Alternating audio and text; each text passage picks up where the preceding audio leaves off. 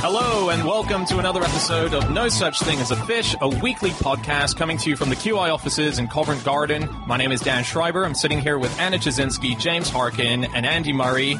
And this is our UK General Election Special Podcast. The only UK General Election Special Podcast out there that makes absolutely no mention whatsoever of the UK General Election. So once again, we've gathered around the microphone with our 4 favorite facts from the last 7 days, and in no particular order, here we go. Starting with fact number 1, James Harkin. Okay, my fact this week is that the first thing was a parliament. So the first thing called a thing. First thing called a thing was a parliament. This is an etymology thing. An etymology. I think you mean an etymology parliament. Okay, so let me get this right.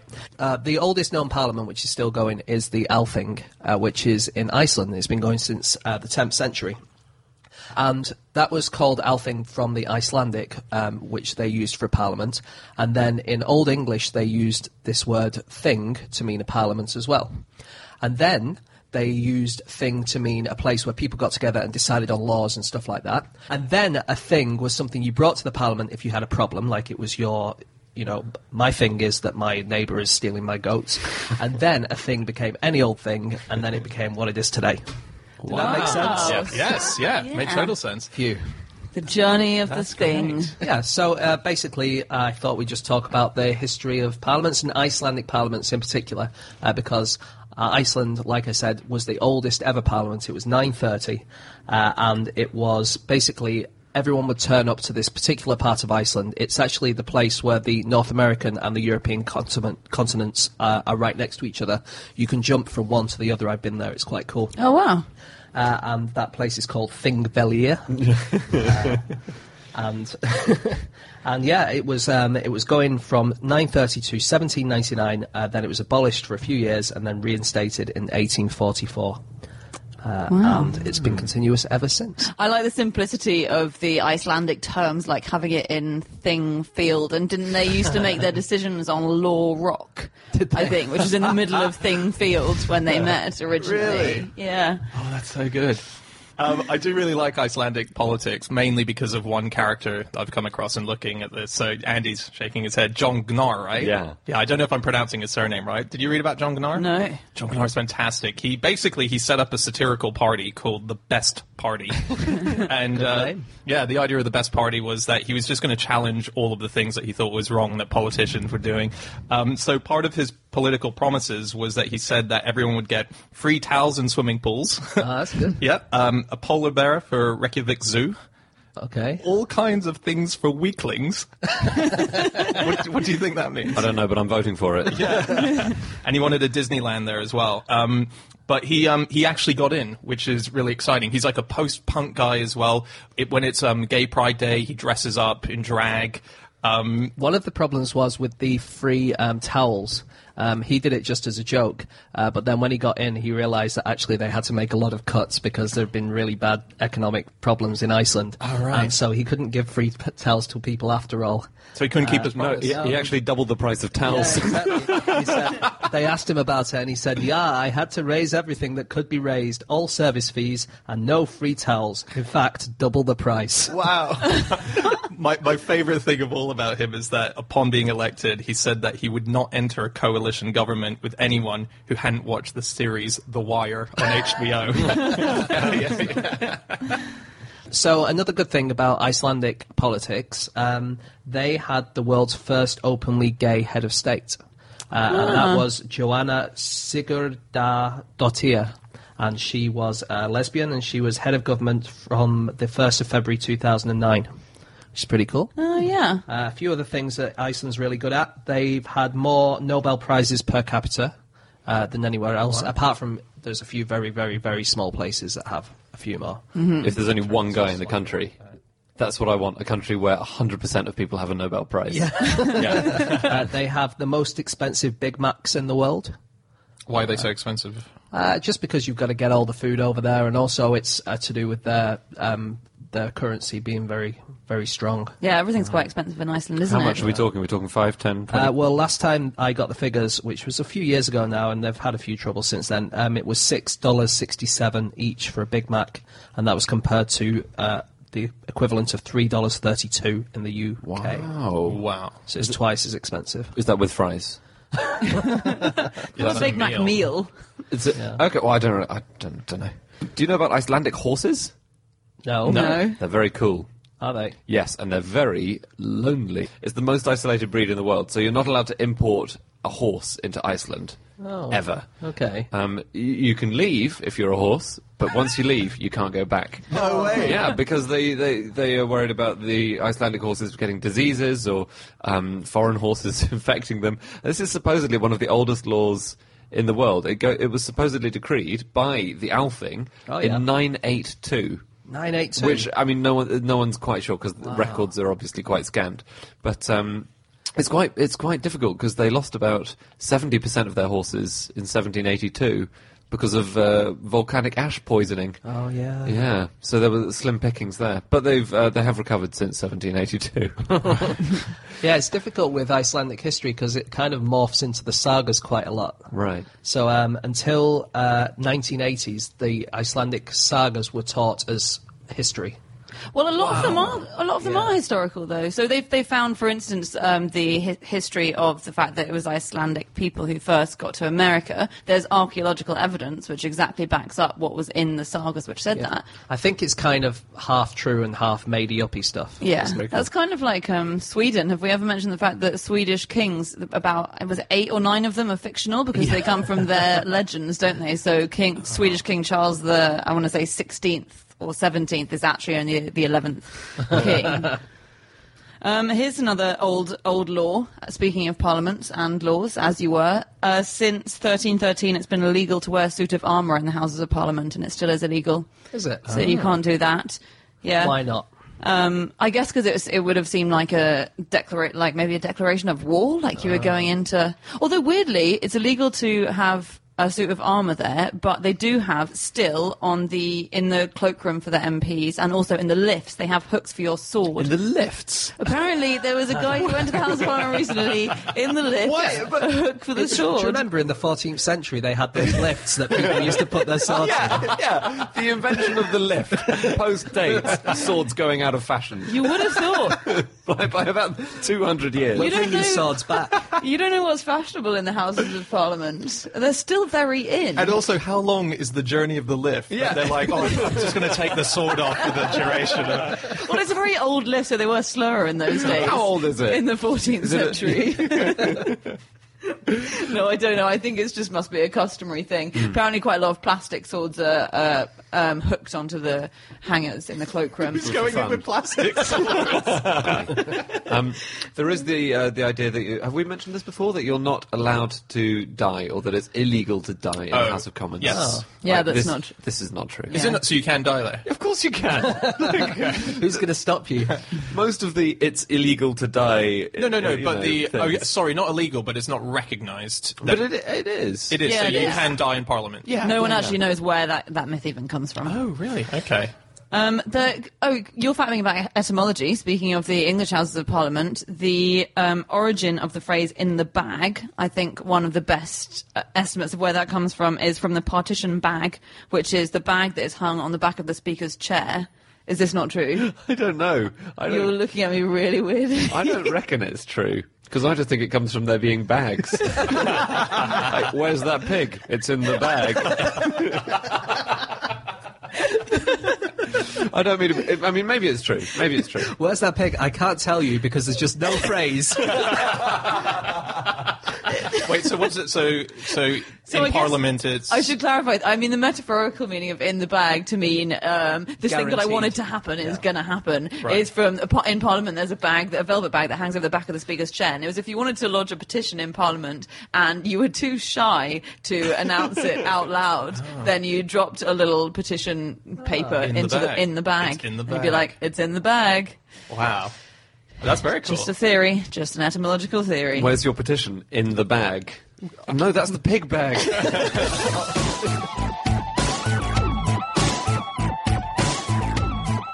Okay, time for fact number 2, and that is Jasinski. Yep, my fact is that one of the largest majorities in a Brazilian local election was won by a rhino. So a rhino got elected. A rhino got, well, annoyingly, she didn't get elected. So this was a rhinoceros called Cacareco, who was a rhino at Sao Paulo Zoo, and this was in 1958 at the council elections. And she just got this massive majority. So this campaign was started by a bunch of students a few days earlier, who managed to get her added to the ballot paper, and 100,000 people voted for Cacareco. And the second highest number of votes anyone got in that election was 10,000. But she didn't get elected into office in the end. Why because not? Oh, because she's a rhino. some little detail of bureaucracy which bans So the rhinos. person who came second got in. Yeah. Doesn't Kakareko mean rubbish as well? Yeah, it means like pile of rubbish, and that's because she So was. mean. It's because she was a really formless baby when she was born, which does seem kind of harsh. Apparently, she was really ugly though. The zookeeper was really harsh about her. In fact, so the idea was that we're voting something so hideous and ugly and stupid, and yet it's probably going to be better at this job than a politician. Well, I hope she had a very scathing acceptance speech. To everyone who doubted me along the way, I'm coming for you. So, on animals being elected to things, Okay.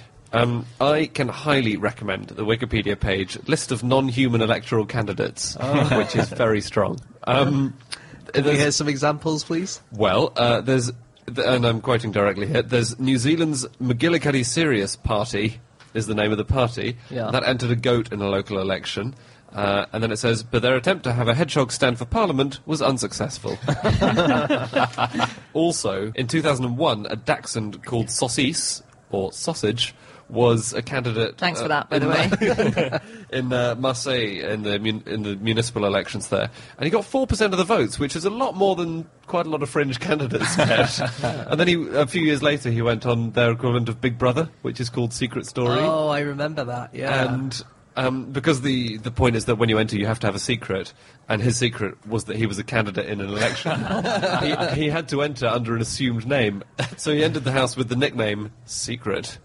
That was his nickname. That was his nickname? Yeah. But if the whole house was about every single candidate having a secret, didn't they all have the nickname Secret? Exactly. What else was on that list? I've got one if you want. Yeah. Oh, yeah? There was a sock puppet called Ed the Sock, who attempted to run for the Fed Up Party during the Canadian federal election of 2011. How did he fare? He attempted to run, so I don't think they allowed him to, which is a shame. Actually, one of the people who's running against Ed Miliband in this election for the official Monster Raving Loony Party is called Nick the Flying Brick. But he's that's not cool. a brick, he's a human. Oh, okay. Imagine the disappointment when you thought he was a brick. You voted for him, and then it turns out to be a human. Or maybe it's a pleasant surprise. It was like, God, I voted for a brick because it was the lesser of two evils. He turned out to be a person. It was great news. Yeah. I only voted for you because of the housing crisis. Since you mentioned the Monster Raving Loony Party, so going back to the Kakareko Rhino fact, Canada's equivalent of the Monster Raving Loony Party was called the Rhinoceros Party. Oh, right. Canada's equivalent of the... Is that just a coincidence? No, it's not. It was named after Kakareko. So they had some quite funny policies. In the 80s and 90s, they determined to repeal the law of gravity to provide higher... didn't succeed, as far as I know. Although we are doing this on the ceiling, which maybe... They said they'd provide higher education by building taller schools.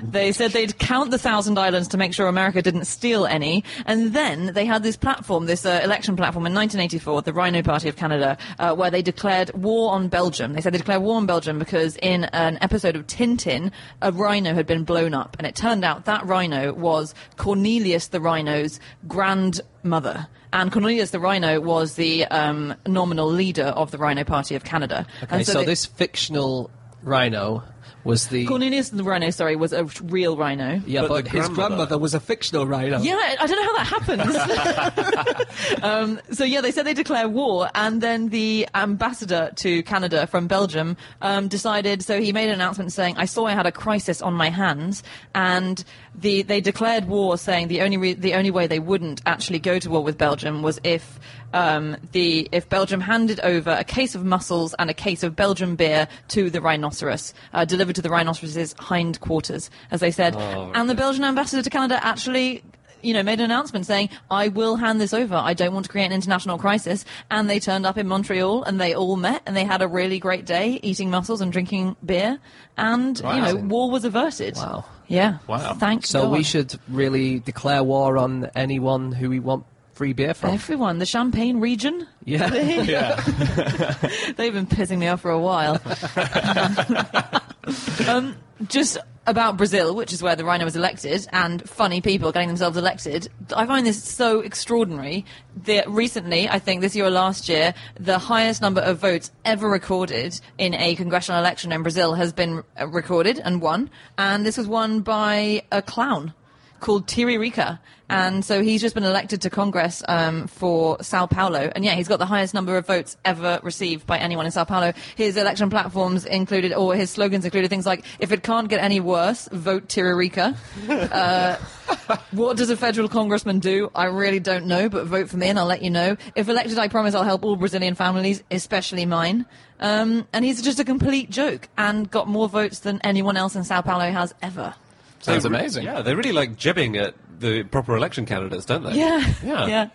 Presumably quite hard canvassing as a clown because you're constantly saying to people, shake my hand. You don't want to be holding babies too much. I was really surprised by the fact that, as someone who I've read tons of comedy biographies, comedians are largely my heroes, and so many comedians go into politics. There's a lot of in America at the moment. Al Franken, he was a Saturday Night Live writer. He's now a politician. Eddie Izzard has said that he wants to run. Yeah. Al Russell Murray? Brand seems to be Al Murray currently in the election we're not talking about. He's doing stuff. I was surprised, though, there's an old comedian in America called Gracie Allen. Gracie Allen was one of the top comedians of her day in America, household name, and she went on a 34-city tour. She was running for president. She ran as a candidate of the Surprise Party. She had a kangaroo as her mascot. I love that, the surprise party. Yeah. I also know the way you delivered that really deadpan. So that was just a normal party name. Yeah, you could have other ones, couldn't you? Like the sex party? No. Why was that the first thing that came to mind? The fancy dress party? Yeah. Oh, yeah. The house party, Yeah. which Yeah. is actually about housing, very important. Yeah. But this is what my favorite thing, just relevant to a conversation we had earlier. So she had a kangaroo as a mascot, and her slogan was, "It's in the bag." Isn't that great? Oh, yeah. So, speaking of famous people going into politics, of course, Ronald Reagan was a famous actor before he became president. But when he was running, the TV stations couldn't show his films because if they did, they would have to allow equal time to the other candidates. So if he has a movie which is like 90 minutes long or 100 minutes long, the other guy has to have a 100-minute party election broadcast. I think it's unfair. I think they should force one of the other guys to make a film. Yes. Yeah. To be in a Western all of a sudden. Yeah. That's a great idea. Yeah. Ronald That's very Reagan's funny. Secretary of State was called Donald Reagan, wasn't he? Yeah. Yes. So weird. Okay, one similar thing, which is some animals vote in their own elections. What? So they're not getting votes in our elections, they're doing their own things. So monkeys have police. No, they don't. They do. Well, they have their equivalent, let's say. So they have peacemakers who, when there's trouble, will kind of come in and sort it out. Well, it sounds like they're more like UN peacekeepers. Yeah, they are a bit like that. But unlike the UN peacekeepers, they're democratically elected. And inferior monkeys bare their teeth to a more dominant member of the group to get elected. Wow. And once they're elected, they have responsibilities such as breaking up fights. And if you remove the peacekeeper from the group, then all sorts of nonsense happens, and everyone goes crazy. That's amazing. Another animal who votes sometimes is buffalo. So if you have a load of buffalo in an area and they need to decide which way to go, they'll all kind of stand up in turn and like do a little stretch thing, and then they'll sit down and then put their head in a certain direction. And then once everyone's done that, whichever direction is the most common, the most democratically chosen, is the direction they'll go. That's amazing. Wow. How do they... Can they see? They can see, yeah, they have No, eyes. but I mean, how do they see how everyone else is voting? Because normally you have someone looking over. Yeah, you're right. I looking don't over know the if they count. have like a person like collating the votes. Yeah. Can Yeah. you spoil your ballot by shoving your head in the ground or something? Yeah. Okay. Has anyone got anything else before we move on? Just speaking about political animals, like, you know, non-humans. So I got really into reading about David Cameron and George Osborne's pets and their relationships with each other. And they really do have a fascinating relationship. So basically there's the official mouser, isn't there, traditionally, Yes. who is the Prime Minister's cat, who's supposed to keep the mice out of Downing Street. So that was Cameron's cat, who is called Larry. It was reported last year that David Cameron has rebuffed calls for Larry to resign because he's too lazy. There was a prime ministerial dinner recently and a mouse appeared at it. So Larry's obviously not doing his job. There were photographs taken of Larry, who was just lying asleep in the corner for the entire duration of that dinner. So Larry... Fat cats in government.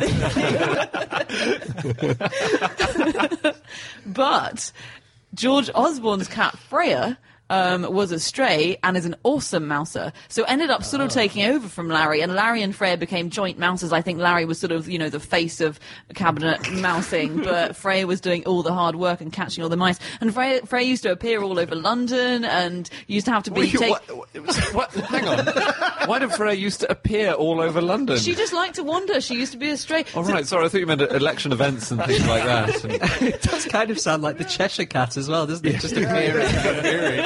No, but it also sounds like, you know, when a president or a prime minister is visiting your house, the sort of Secret Service come and do a swoop of the house. And Freya comes does a mouse hunt before. It's good, Cameron. You're good to go, mate. No mice here. Larry uselessly sleeping in the boot of the car again? Yep, classic Larry. So Freya was once found wandering the streets of Vauxhall by a woman at about 5 a.m. who was working for a homeless charity who was trying to help out homeless people who were sleeping rough. So she found Freya and she called up the number on Freya's little collar and was like, oh, it's the Chancellor of the Exchequer. Come and pick up your cat, please. And she was quoted as saying, I did find it slightly ironic that I've been up at 5 a.m. trying to help 24 people who've been sleeping rough in Newham and we couldn't find anywhere to send them, and then this cat gets chauffeur driven home. And she did use it for some strong political satire as well. She tweeted, found on the streets of Vauxhall, not everyone is as lucky as Freya. George, please stop cutting homeless services. So if you want to make a hard-hitting political point, I think find an MP's cat. And then... Yeah. Also, sounds like Freya needs a Twitter account to rebuttal and say, oh, what, so I'm not worth going back into her house? Because she kind of sounds like she's pissed off at Freya. You're right, she's taking out on Freya, who's really the victim. So Freya's now been sent away to the countryside because they got a dog. I think that means Freya's dead.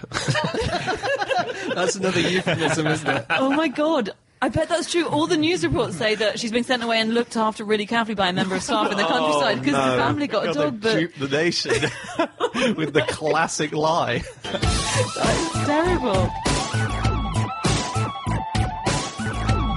Okay, time to move on to fact number 3. And that's my fact. My fact this week is Finland's parliament sometimes makes decisions in their sauna. Oh, political decisions? Political decisions. Or just decisions like, shall we get out now? No, they love saunas. They love saunas. So they have a sauna in the parliament, do they? Yeah, they do. Their parliament has a sauna. They just absolutely love saunas. I found this amazing speech by a guy called Mr. Pertti Tostila. He's the Secretary of State, and he gave this speech at the International Sauna Congress, which they have, and this was in 2010, and it was actually in Tokyo that he gave this. So I'm just going to read you a bit of his speech. Okay. Ladies and gentlemen, there are about 3 million saunas in Finland, more than one for every 2 of the 5.3 million Finns. And did you know that Finland is a country where there are more saunas than cars? Practically all the houses in the rural areas have saunas of their own. It's hard to imagine a Finnish summer cottage by a lake without a sauna. And he goes on into talking about how Nokia has built saunas for their employees in their company's gyms. He said Finns carry their saunas with them wherever they go. All the 98 Finnish diplomatic and consular missions in different parts of the world have their own saunas. Oh, okay, so sorry. Yeah, they don't that's physically. misleading. Yeah. Our representatives here in Tokyo take pride in their 2 saunas. The Embassy sauna in Tokyo was the first Finnish sauna built in Japan, but certainly not the last one. I'm sure there are many Finnish saunas in today's Japan, and the Japanese guests and friends keep queuing to them. They love saunas. Yeah, I gathered that from the speech, actually. Although, apparently, this was a comment made by Olli Rehn, who's a Finnish politician who's serving as a European Commissioner for Financial Affairs. And he said that with increased emphasis on gender equality, it's becoming harder and harder to have political discussions and meetings in saunas, because they are naked saunas, so Finns don't gender mix their saunas. Men will sauna in a different sauna to women. I guess there is something nice about doing a debate with all your clothes off, because it's like you're naked, you're kind of letting yourself be shown as you don't have anything else around you, you know. Yeah. There's a story about... I mean, I don't want to see it in the British Parliament, particularly. Yeah, let's not introduce it to podcasts or anything, but... What do you mean?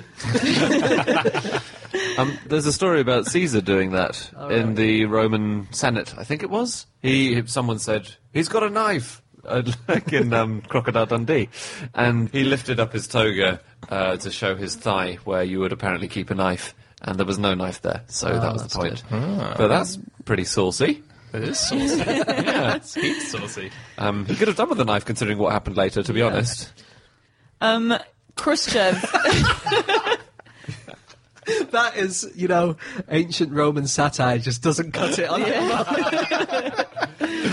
What were you going to say? I was going to say that during the Cold War, Khrushchev visited Finland for the President of Finland's 60th birthday, and the two of them stayed in a sauna until 5 in the morning, and they came out and they'd resolved a whole bunch of international issues.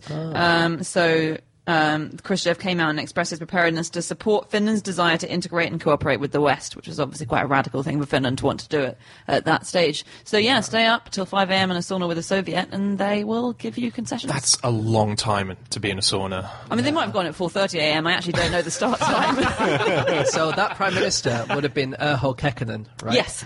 So the good thing about Kekkonen is in the 78 elections, he won, obviously, and they had a thing where they read out the vote count on the radio. As in, they read out who everyone in the country voted for. And they did it in groups of 5. And so there's like this long-standing kind of joke in Finland, which is like, Kekkonen, Kekkonen, Kekkonen, Kekkonen, Kekkonen.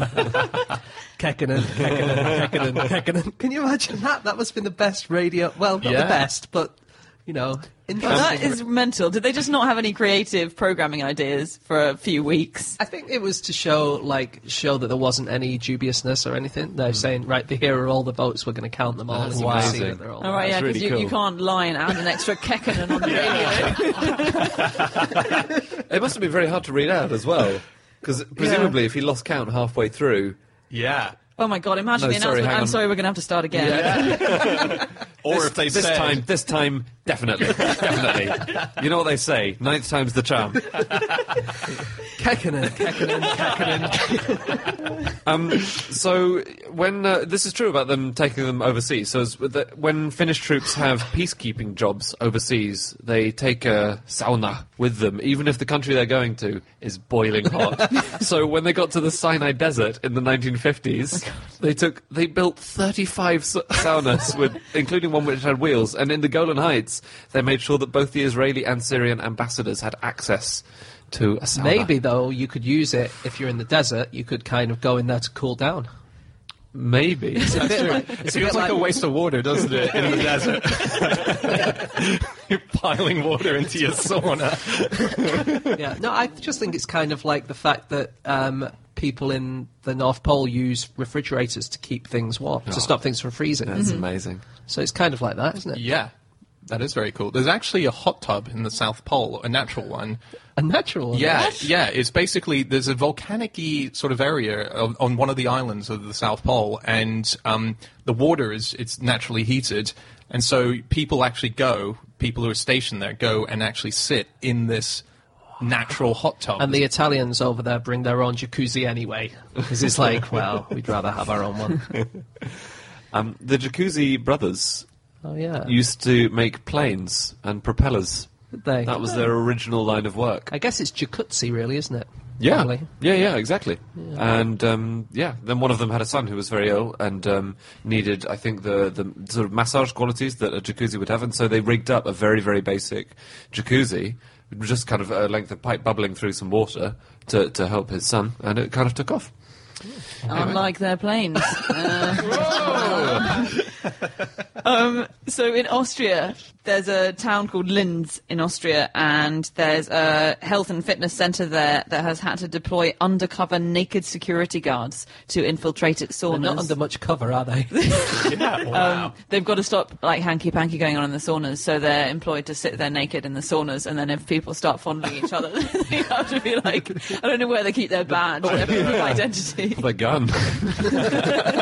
Women traditionally gave birth in saunas. Did they? Yeah. Can you stop because- saying, I know it's the way we're supposed to say it? No, I know it's can't. how I they never pronounce will. it. I never will. It makes me feel sick.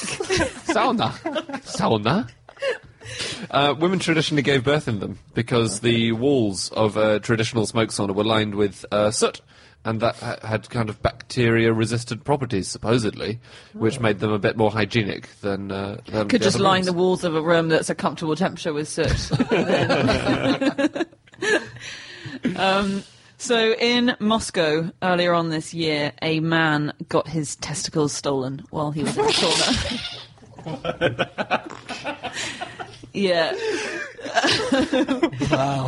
He You was... put them down. You put them in the little lockers, and you think they're going to be safe.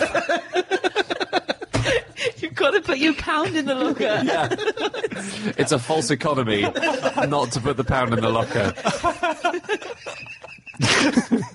Was it an innocent mistake? Did someone else leave their own testicles? And you just picked up the wrong pair? Later on, walking down the street, these aren't mine. I just feel a bit. Should I hand them in? It might have been. Can you describe them any better? Oh, they're testicles. So, look, it actually sounds like a really horrible night for this guy. He started out in a bar, and this woman approached him and started talking to him, and he explained to the news station that was interviewing him. We drank a beer together, and then she suggested we go to a sauna. They went to a sauna, and the next thing he remembers is waking up early the next morning. At first, the only items he noticed were missing were...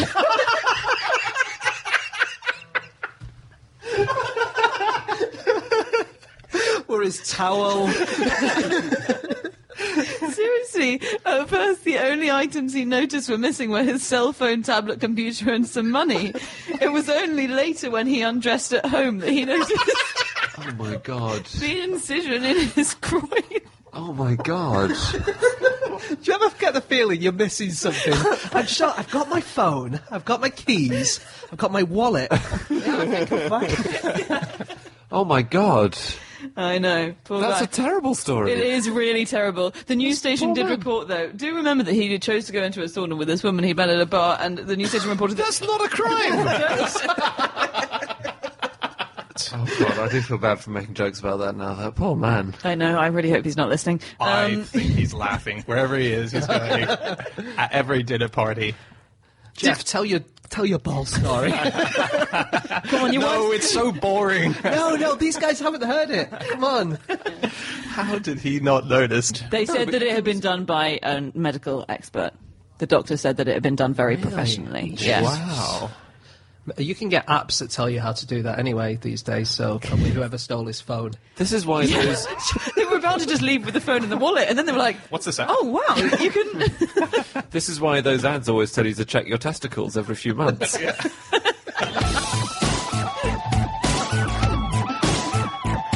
Okay, time for our final fact of the show, and that is Andrew Hunter Murray. My fact is that in British electoral history, 8 candidates have been awarded no votes at all in a general election competition. Competition. And the whistle's blown. The gates are up.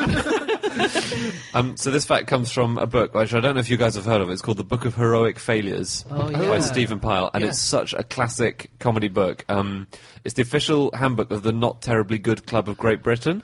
And when it was first published, it contained an application form to join the club, and you had to give your main area of incompetence and then a subsidiary area of incompetence. That's good. That's awesome. And the club was shut down after it received 30,000 applications for membership and was therefore too successful to exist. And before that, Stephen Pyle, the author of the book, was himself expelled from the club for publishing a best-selling book.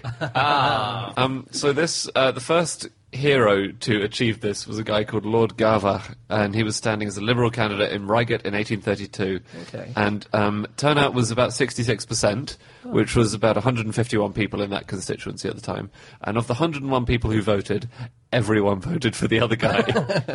But there's a note in the electoral records, because I looked this up, and it says, Lord Garvagh was proposed without his knowledge. I haven't been able to find any more, so he didn't really have a chance to campaign if he didn't know that he was a candidate. In Ghana in 1992, there were candidates who got 0 votes, quite a few of them, even though they'd voted for themselves. And so they didn't know how, obviously it was, the allegations were of electoral fraud. But yeah. Yeah. Well, so they actually went up and said, I've got 0 votes, and yet I voted for myself. How is this possible? Were you allowed to vote for yourself? Yeah, you were allowed. Okay. Supposedly, in old American elections in the 19th century, you weren't actually allowed to enter the polling building.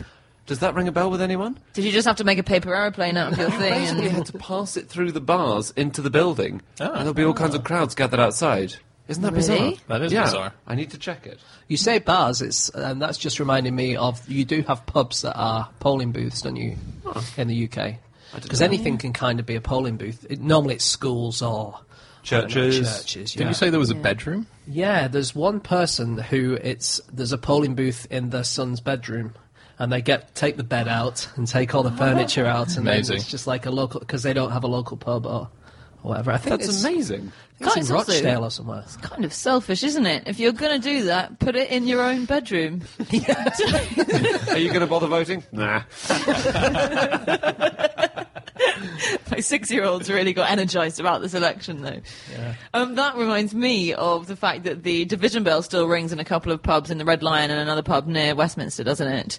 And The division, we should say what the division bell is. yeah, so the division bell, which in the Houses of Parliament calls MPs to the House to vote. So that still traditionally rings and still does ring in pubs near the Houses of Parliament, so that MPs who are drinking pints can be like, oh, whoopsie daisy's got to be in the House of Commons and cast my vote in 5 minutes. Apparently, when the division bell rings in the pubs, tourists in the pubs think that it's fire alarms and frequently evacuate the building. Which is another advantage of going to those pubs. Yeah. Yeah. That's Every a so often, great all way the of- tourists leave. Yeah. Great way of getting a seat. This is quite a weird thing. Control of so if there's a dead heat in an election, then it gets in a general election in a constituency, then it gets decided by either the toss of a coin or drawing straws, I think, or cutting a deck of cards. Yeah. So twice running in 1988 and 1992, the local council has been decided by cutting a deck of cards. How weird is that? That's so cool. I really hope it was the same person who lost both times. This time I'm going to do it. Oh, 2. Someone's rigged this deck. That's like Hong Kong. I got this from, I have a feeling this is James's fact, I got it from our Squire database. Political candidates in Hong Kong, if they finish in a dead heat, the election is decided by luck of the draw from a bag of numbered ping pong balls. I think they have ping pong balls in, where do they have that? I think in, like, The National Lottery? Florida. Yeah. Bad news, you've lost the election. Good news, you're a millionaire. I think they have it in Florida, and it's either Texas or New Mexico. There's one place where they do it from a hand of poker. Really? It's a It must be tie. Texas. Yeah, Texas Hold'em, yeah. But that's a game with skill in it. They deal one hand, and it's New Mexico. Oh, okay. New Mexico, Yep. is it? Oh, there you go. That's because you couldn't have. It would be good if you could have games of skill, like whoever's best at boggle.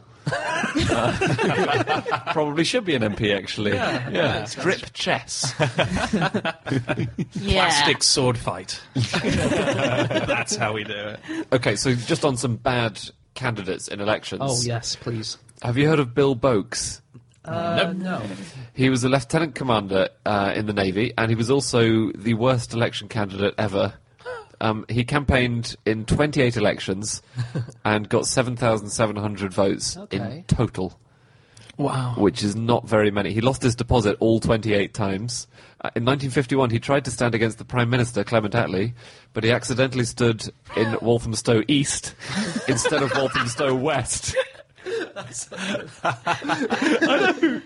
His party was called the Land, Sea, Air, Road and Public Safety, Democratic Monarchist, White Resident and Women's Party. Oh, yeah. It was quite racist, unfortunately. But he campaigned mostly against traffic accidents and in favour of road safety. And he bought an old Vauxhall which he painted black and white to make it a mobile zebra crossing.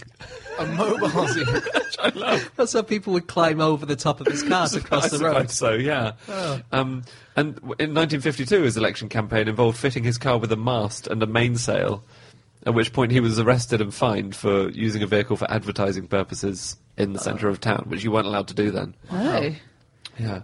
And he said, once I am nominated, I don't go back to the constituency. For one thing, I can't afford to. He sounds great. He was, brilliant. Very funny. There's a great story I really like about a guy called John Wilkes. He was running, he stood for Parliament in Berwick-upon-Tweed. But a bunch of people who heard this, and they were the opposition, they were like, no way are we going to allow this guy to get in. So they sailed up the East Coast to scupper his plans. They basically chartered a boat, got into it, and headed up to ruin his chances. So they were going to vote against him? Or? Yeah, they were going to vote against him. But he found out about this, and he bribed the captain of the ship. So instead, the ship took them to Norway. But he still lost anyway. He lost anyway. Yeah, he didn't. Yeah. Despite that tactical genius that he showed. So, here's something else from the Book of Heroic Failures. Would you like to hear about Mad Jack Mytton? Oh, yes, let's hear about him. You don't want to hear the other option? No. All right. So, John Mytton was a 19th century aristocrat, and he was extremely eccentric in a lot of ways. But one of the things that he wanted to do, everyone in his family got elected MP for Shrewsbury. It was just a thing. It's just a thing he did. if you were in that How family, many MPs did Shrewsbury have? loads. So his father had done it, his grandfather had done it. So his campaigning seems to have mostly consisted of him walking around his constituency with £10 notes stuck on his hat. And people could just come up and pick them off, and someone else would replace. He had an assistant to replace any notes that were taken off. He spent £10,000 doing that, which was a fortune back in the day, an absolute fortune. He won the seat by 384 votes to 287. All these people are going cheapskate. Wanted the 20. And then on the first day he attended Parliament, it was hot, and he found it boring, so he left and he never went back. That was it. Not nearly as interesting as walking about town covered in £10 notes. That's a weird job, isn't it, for his assistant? What do you do? I'm the £10 note replacer on my boss's hat. We don't really have any vacancies for that at the moment. That's literally the only thing I can do. So, another 19th century MP who I like he was...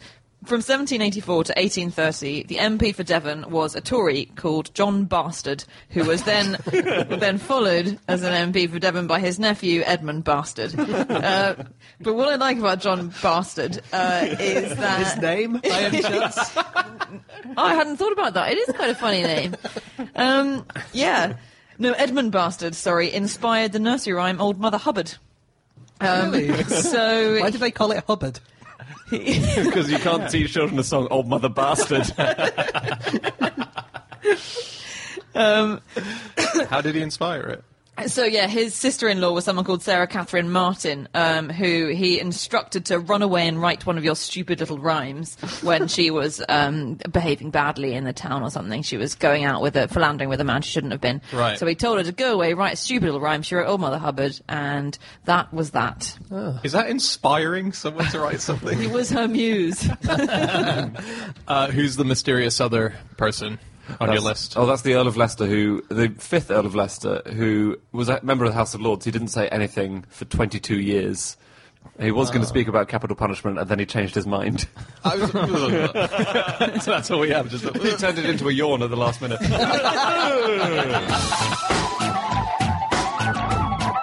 Okay, that's it. That's all of our facts. Thank you so much for listening. If you want to get in contact with us about the things we've said over the course of this episode, you can get me on @Schreiberland, James, @Eggshaped, Andy, At Andrew Hunter M.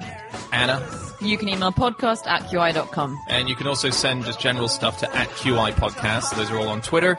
We've got lots of episodes for you to listen to. If you head to nosuchthingasafish.com, you've got all the backlog there. Also, if you want to sign up to our newsletter, you can go to qi.com/fishmail. We are going to be back again next week with another episode. We'll see you then. Goodbye.